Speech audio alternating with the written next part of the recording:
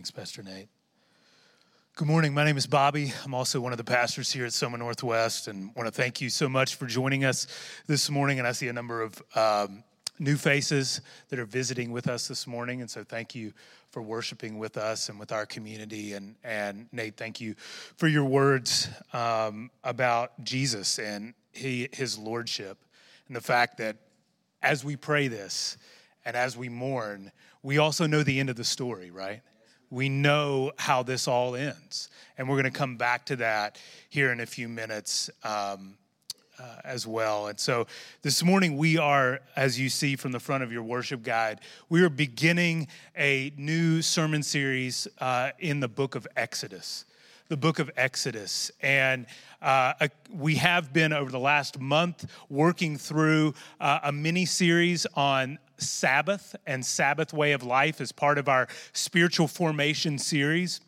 And over the course of this year, we are going to be dipping in and out of the book of Exodus with some more mini-series that take us back into some of the spiritual practices that we've been talking about. What does it mean for us to be the people of God, to be followers of Jesus Christ, as people who live with the understanding and live in the reality of life with God, under the rule of God? What does that look like for us?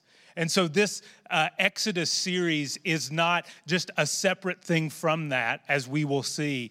But as we look at the book of Exodus, as we look at this story of the people of God, the Israelites in the Old Testament, we will see some connections for us as well. We will learn from them. We will see who God is in their story. And so there will be some of those crossovers and some of those touch points as we continue on. And so before we get into chapter 1, I want to lay out where we're going in the book of Exodus. I want to give us some framework to look at as we begin to learn, as we begin to study this book. And I want to begin by saying, a lot of times when we look at these first 5 books of the Old Testament, the books that we call the Pentateuch, or these we look at them as kind of history books, the history of God's people, the Israelites. And I want to say up front that when we talk about this being history, we're not talking about it as some dispassionate, objective stating of facts. This is not a textbook. This is not, here are the facts, here's the history, here are the events. Now you make some conclusions that God wants you to make from this. These stories that we're going to be reading are more than just some cold, hard history. They are a theological history. They are teaching us who God is. They are teaching us what it means to live with that knowledge. As we have talked about over and over again here on Sunday mornings, as we've looked periodically at different books and different writings throughout the Old Testament, we see that the one truth that God continues to bring his people back to is that there is one God. There is one God, and that God is one. And we see over and over and over again that is the message. That is the message that God brings before his people, that he has to remind his people of over and over again. This is who I am, and this is what it means for you and your life to live with that knowledge, that I am one, that the Lord your God is one. And so when we talk about the history of these books, when we talk about the events of Exodus, we believe that they were real events. We believe that these were real people, that these things really happened. They're not a myth. They're not a legend. They're not some allegorical style of writing that try to get us to see something that's not really there, or to understand something that didn't really happen. We believe that these are true events. And some of the details as we read through these stories are going to be left out, but it's because this is not supposed to be a textbook. This is not a textbook. What we have in front of us, the words that we are going to be reading and studying together, is what God wants us to know. It's what God wants us to know about himself and about what it means to be a people that follow him. And one of the things that we will see over and over and over again is that the book of Exodus is foundational to our spiritual understanding. The book of Exodus is foundational to our spiritual understanding. I mean, think about this. Before the book of Exodus, there wasn't a context for words like Lamb of God, the Passover, the Ten Commandments. There was no law. There was no sacrificial system. There was no Ark of the Covenant, no tabernacle, no priesthood. There wasn't Israel as an independent nation. There was no understanding of God as Yahweh, the personal God of his people. And then after Exodus, think about this as we go to the New Testament. Think about John 3:16, where Jesus tells Nicodemus, "For God so loved the world that he sent his only son." The verse right before that, Jesus compares himself to the snake that Moses lifted up in the desert. We would have no context for that. We wouldn't know what that meant without the book of Exodus. In 1 Corinthians 5, Paul refers to Jesus as the Passover lamb, which we will see in the book of Exodus. And in 1 Corinthians 3, when Paul talks about what God does through his Spirit to transform us, to allow us to see his glory, he compares that to Moses coming down off the mountain of Sinai with his face veiled. We would not have a context for understanding those metaphors, understanding those symbols of what it means to be spiritual people, what it means to be followers of Jesus Christ apart from the book of Exodus. These were real people. These were real events. These happened in a real place, in a real time. But as we read these, we understand that God's word is living and it's active. And what happened thousands and thousands of years ago, we read because it was meant to teach us in our present time and in our present day. So before we get into Exodus chapter 1, I want to give you an overview of where we're going with Exodus. I want to talk about what is the message of Exodus. As we look at this book and as we begin to step into a lot of these stories that a lot of us who have grown up in church know and we've heard over and over again, what's the point? Why was this written in the way it was written? What was it meant to teach us? And I want to look at two passages very quickly with you before we jump into Exodus 1. And the first is Exodus chapter 6, verses 6 through 8. You don't have to turn there if you don't want to. Listen to these words. This is Yahweh speaking. "I am the Lord, and I will bring you out from under the burdens of the Egyptians, and I will deliver you from slavery to them, and I will redeem you with an outstretched arm and with great acts of judgment. I will take you to be my people, and I will be your God, and you shall know that I am the Lord your God, who has brought you out from under the burdens of the Egyptians. I will bring you into the land that I swore to give Abraham, to Isaac, and to Jacob. I will give it to you for a possession. I am the Lord." Did you catch all those I statements? I am the Lord. I will be your God. You shall know that I am the Lord. I will bring you into the land. I am the Lord. What we see from that little passage of Scripture and what we will see over and over again as we work through the book of Exodus is that Exodus isn't primarily about Israel. It's about God.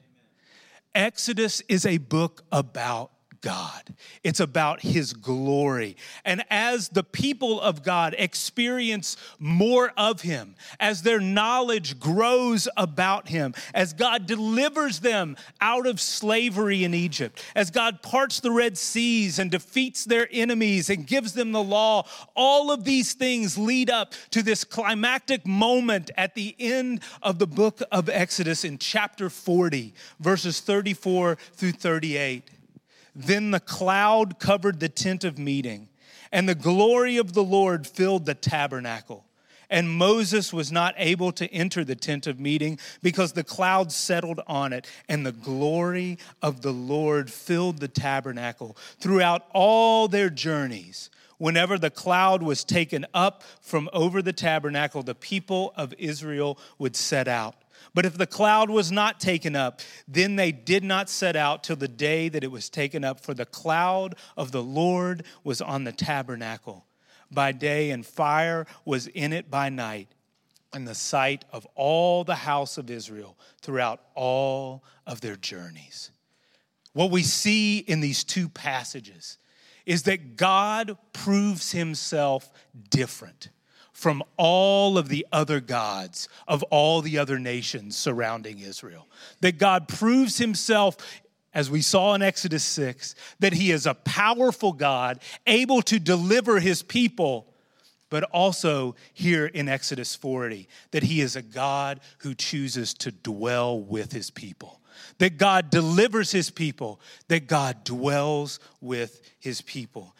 And so as we move through this book together, what we will see over and over again is that Exodus is about God. He is the central character. His glory is the central theme. So turn with me to Exodus chapter 1 if you're not already there. You can find that on page 26 if you're using one of the Bibles on the seats around you. If you don't have a physical copy of the Bible and you'd like to take that with you, please do that as our gift to you.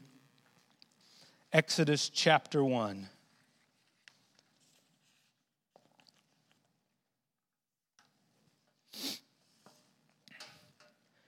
And we read starting in verse 1, "These are the names of the sons of Israel who came to Egypt with Jacob, each with his household: Reuben, Simeon, Levi, and Judah, Issachar, Zebulun, and Benjamin, Dan and Naphtali, Gad and Asher. All the descendants of Joseph were 70 persons. Joseph was already in Egypt. Then Joseph died, and all his brothers and all that generation." Exodus, the thing that we need to know here before we set out, is that Exodus was not meant to be a standalone book. It's not meant to be read just by itself. The events of Exodus are connected to what had happened before. And if you were to look in the original language of the Hebrew, you would see that there's a word that begins this book that we don't translate into English just because it doesn't fit the way that we talk in English and the way that we begin sentences. But in the Hebrew, the book of Exodus begins with one word: and. And these are the names of the sons of Israel. It's an and because everything that's about ready to be written is connected to what came before. This is not an isolated series of events. This is not a standalone period in the history of the people of God. These were events and people that were connected to the past. And in Genesis chapter 50, we read that Joseph, this man named Joseph, dies. And Joseph's father was Jacob, whose father was Isaac, whose father was Abraham. And if you've read the book of Genesis, you will know that Abraham was a man who was called away from his homeland, away from his family, his people, by God to follow God, to be the father of a great nation that was promised to him by God, and that his inheritance, his descendants, would be in a specific land. As a blessing, as a covenant, God says, you will be the father of my people. I will be their God. You will be my people. Joseph, who we read about here in Exodus chapter 1, was Jacob's 11th son. Joseph was especially loved by his father Jacob. And because of that, he was hated by his jealous brothers. Hated so much that they conspired to sell him into slavery. And he was taken by slave traders and sold into slavery in the land of Egypt. But because of God's hand in his life, because of God's providence in his life, Joseph rose out of slavery to second in command in the Egyptian government. And because of his position in the Egyptian government, he was able to save the nation of Egypt during a famine that wiped out the entire land. And because he was able to save the land of Egypt, his brothers came because they were experiencing famine as well. And Joseph forgave his brothers for selling him into slavery. Joseph brings his family, including his father Jacob, to Egypt to live and gives them a piece of land within the nation of Egypt to call their own. And the writer of Exodus tells us here in these first verses that 70 people represented the nation that God had promised Abraham by the time that Joseph died. And the writer gives us that data point to show us how much Israel would then grow. Look at verse 7 of chapter 1. But the people of Israel were fruitful and increased greatly. They multiplied and grew exceedingly strong, so that the land was filled with them. Fruitful, increased greatly, multiplied, filled the land. Does that language sound familiar? It's creation language. It's the language that God gave Adam and Eve, the mandate that he gave them to be fruitful, to multiply, to fill the earth and rule over it. It's combined with the covenant language that God gave to Moses, saying, I will increase you, I will multiply your descendants into a great nation. This is a sign as the people of God in this land of Egypt begin to grow and begin to multiply and begin to fill this land. It's a sign of God's presence with them, his blessing, God's continued faithfulness to them based on the covenant that he had made with their father Abraham. And again and again and again, what we will see throughout the book of Exodus is that God comes back to this. God continues to come back to his promises. He says, I made this promise to Abraham. I made this covenant with Abraham, and that is why I'm doing this. That is why I'm acting this way. That is why I will deliver you out of slavery, because I am God and I'm faithful to my promises. This is my promise, and I am faithful. But let's read on, verses 8 through 10. The people had multiplied. They had filled the land. They were experiencing the blessing of God. And in verse 8, now there arose a new king over Egypt who did not know Joseph. And he said to his people, behold, the people of Israel are too many and too mighty for us. Come, let us deal shrewdly with them, lest they multiply, and if war breaks out, they join our enemies and fight against us and escape from the land. Therefore they set taskmasters over them to afflict them with heavy burdens. They built for Pharaoh store cities, Pithom and Ramses. But the more they were oppressed, the more they multiplied, and the more they spread abroad. And the Egyptians were in dread of the people of Israel. A new Pharaoh, a new ruler of Egypt steps onto the scene. If you read later, I believe it's in Exodus chapter 12, you will see recorded that the people of God, the Israelites, spent 430 years in the land of Egypt. Think about that, 430 years. A lot can change in that time, right? A lot can change politically, socially, economically, culturally. A new Pharaoh, a new regime rises to power.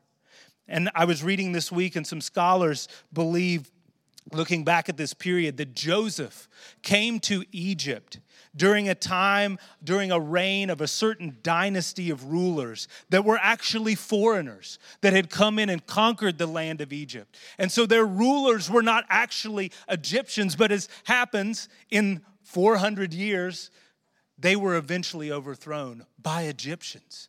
And Egyptians come, and a sense of nationalism grew. A sense of disdain for foreigners grew. And we see here that this new ruler steps onto the stage, and he chooses to ignore Joseph's contribution to Egyptian history. He chooses to ignore what Joseph had done and the people that Joseph had brought, that had now multiplied, he saw as a threat. And because of his insecurity, he says, let's deal shrewdly with them. Let's come up with this plan to curb their multiplication. Plan A, let's make them slaves. Let's make them slaves. Let's keep enough Israelites around to build up the economy, but not enough to start a rebellion. And so they enslave God's people. But what happens? The more burdens that they put on the Israelites, the more that they oppress the Israelites, the more the Israelites multiply, the more that they increase. So Pharaoh moves to plan B. Kill all the male babies at birth. But what we read here is that the Israelites had midwives that helped the mothers in the birthing process. And we read that they feared God more than they feared Pharaoh. And so they use some conniving with Pharaoh. And they say, well, we can't do it. They give birth too fast. We can't get there in time. So plan B goes out the window. And what happens? God blesses these midwives. And the people of God continue to grow. They grow even more. They multiply. So it's on to plan C. And what we see is that Pharaoh has moved with dealing shrewdly with the Israelites to outright evil and wickedness. Murder all of the male babies by throwing them into the river. And the writer of Exodus does not tell us what the outcome of this is, save for one baby, one child who was saved, one child who escapes. And we'll look at that next week in chapter 2. But what we see here is that this ruler, this Pharaoh, becomes the anti-God. The fight isn't between this man and Israel. The fight isn't between this man and Moses, as we'll see in the coming chapters. This isn't about this man himself, but a king who thinks he can out-king God. The fight is between this ruler and the God of the universe. Pharaoh sets himself up in direct opposition of God's desire for his people to multiply and become a great nation. Pharaoh sets himself in direct opposition to God's plan to redeem his people out of slavery and lead them into the land that he had promised them. But what we will see is that each time Pharaoh opposes God, each time it seems like Pharaoh is winning, that Pharaoh is the strong man, God's plan proves stronger. God's power proves more powerful. God's plan, God's presence, God's power. We can talk about that because we have the benefit of hindsight, don't we? We can read this story and we can read what's happening here in Exodus chapter 1 because we know what happens later in Exodus. We know what happens later in history. But that's not how the author presents God here, is it? We don't see God's hand prominent. We don't see God visible. We don't see God stepping onto the scene. And I'm sure, as we will see in chapter 2, the questions that the people of God had then are some of the same questions that we wrestle through now.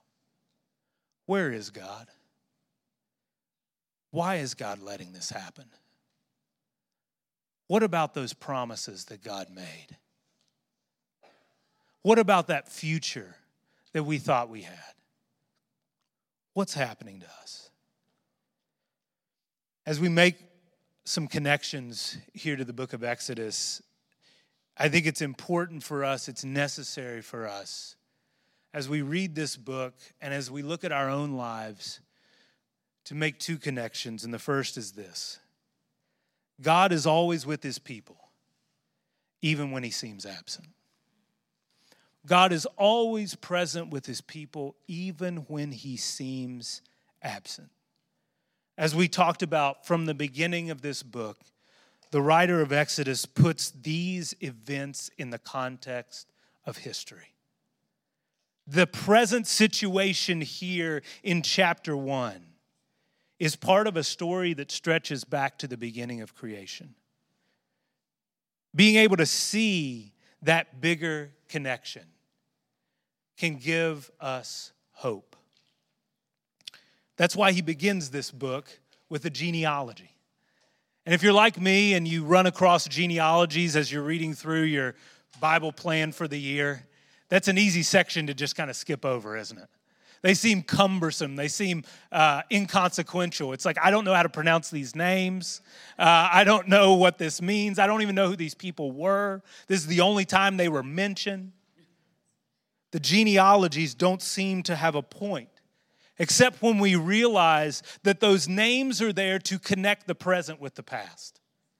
Those names are there for us to read, to connect our present with the past. Who we are now, who these people of Israel were then in this moment in Exodus chapter 1, were connected to the people who came before them and who they were.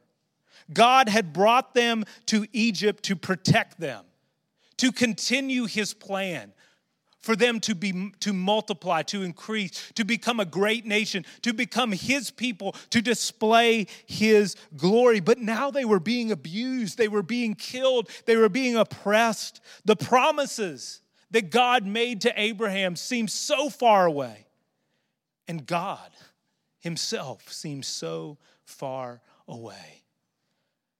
But we have the benefit, in hindsight, of knowing that he wasn't.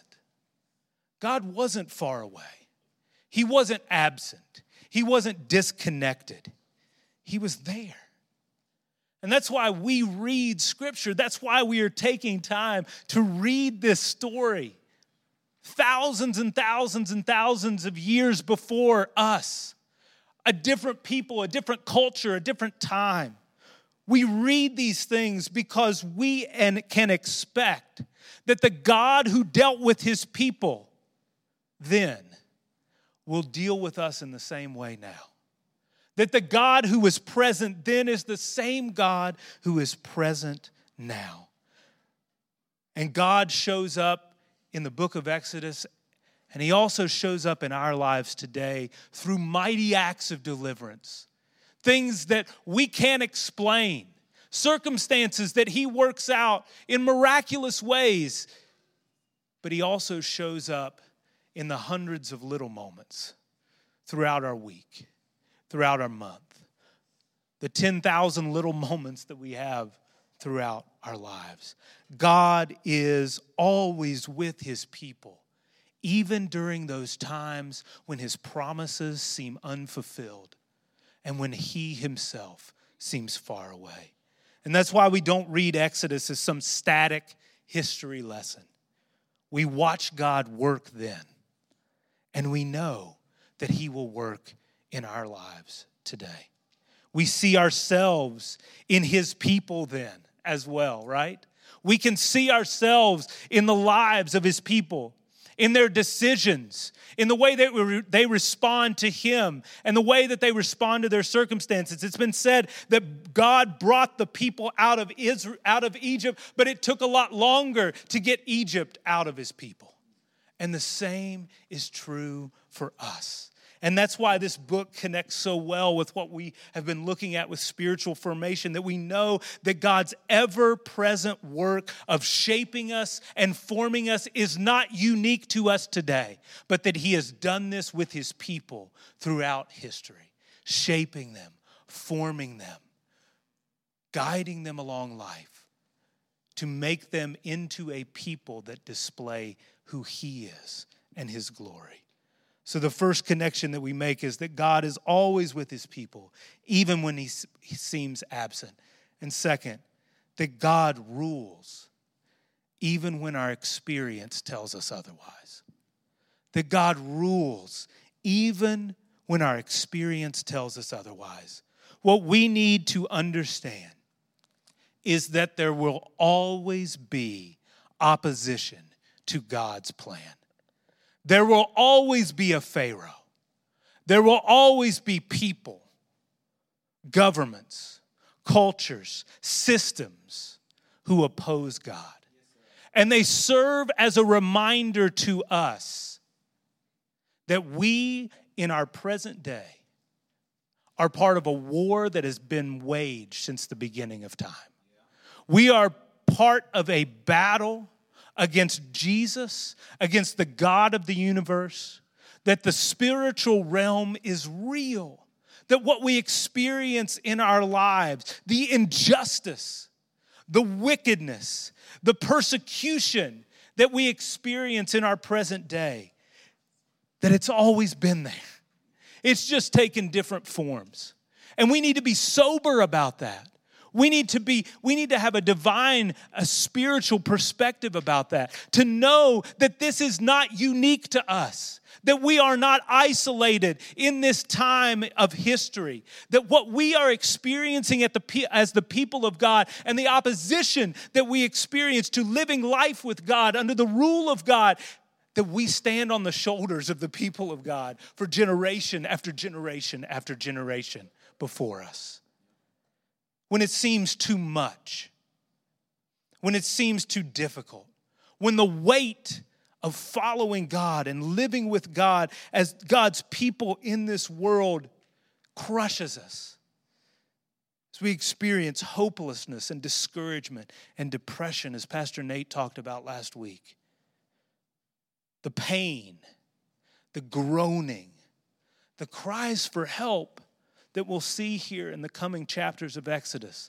God, where are you? Why is this happening?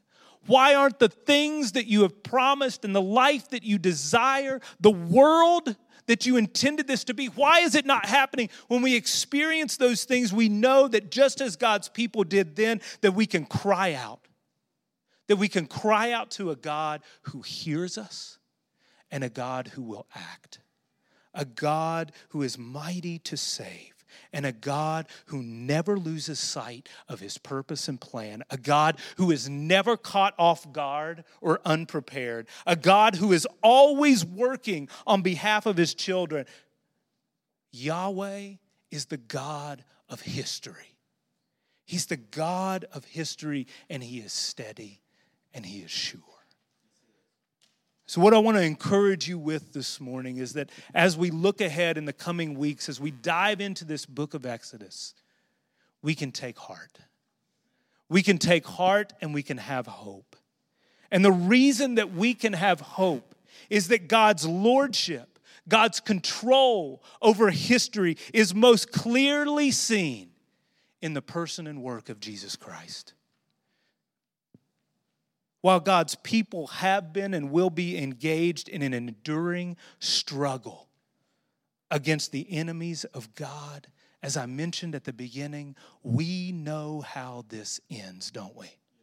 We know the end of the story. We know that Jesus humbled himself by becoming obedient to death, even death on a cross, and therefore God highly exalted him and gave him a name that is above every name, that at the name of Jesus, every knee shall bow and every tongue will confess that he is Lord, to the glory of God the Father. It is because we have a Savior, a deliverer who lives, who reigns, that when we experience persecution, we know that he's there. When we walk through death, we know that he's walked through death. And we know that when everything is said and done, he will be seated high. He will be king. And everything that we experience about death and sin and the enemies of God will be put under his feet forever and ever and ever. I want to invite you this morning, if you are a Christian, if you are a believer in Jesus Christ, to come and to share in a meal together with us. As we take a piece of bread and as we dip it in the juice, we do so recognizing that the life, the death, and the resurrection of Jesus gives us hope in this world and gives us hope for eternity. that we proclaim to ourselves and we proclaim to each other. Christ has died, Christ is risen, and Christ is coming back again. If you're not a Christian this morning, stay in your seat. This is a symbol. There's nothing magical about this. It doesn't get you in good with God. It simply is something that shows us and something that communicates to us what we really believe. And we would love to talk with you if that's you. If you're having trouble believing that, if you don't know what you believe about that, myself, Pastor Nate, others would love to talk to you about that after the service. Tony will be over here near these tables during our communion time. If you'd like to pray with somebody, if you're going through something, if you'd like someone to listen, Tony will be over there to do that with you, and I encourage you to do that. So let me pray, and then please come and take communion together with us. God, we're thankful for your grace. We're thankful that in the midst of life and all that life throws at us, that we know that you reign, that you are in control. But we also recognize that there are times that make it hard to believe that. And I do pray, as Tamis prayed earlier, that we would be a community of people in this city, in this country, in this world that shine as lights. It doesn't mean that we have it all together. It doesn't mean that we never get angry. We never get frustrated. We never have our doubts. But I pray that we would continue in the face of hardship, in the face of opposition, in the face of persecution, as we just navigate the cruddiness of this world, that we would be a people who do that with hope. That we would embrace the hardness, that we would embrace the difficulty, at the same time acknowledging and holding fast that we serve the Savior who is alive and who is working on our behalf and who one day will come back and make all things new. And we pray that we would be a people that show everyone around us who the true God really is. And we pray that in Jesus' name. Amen. Yeah.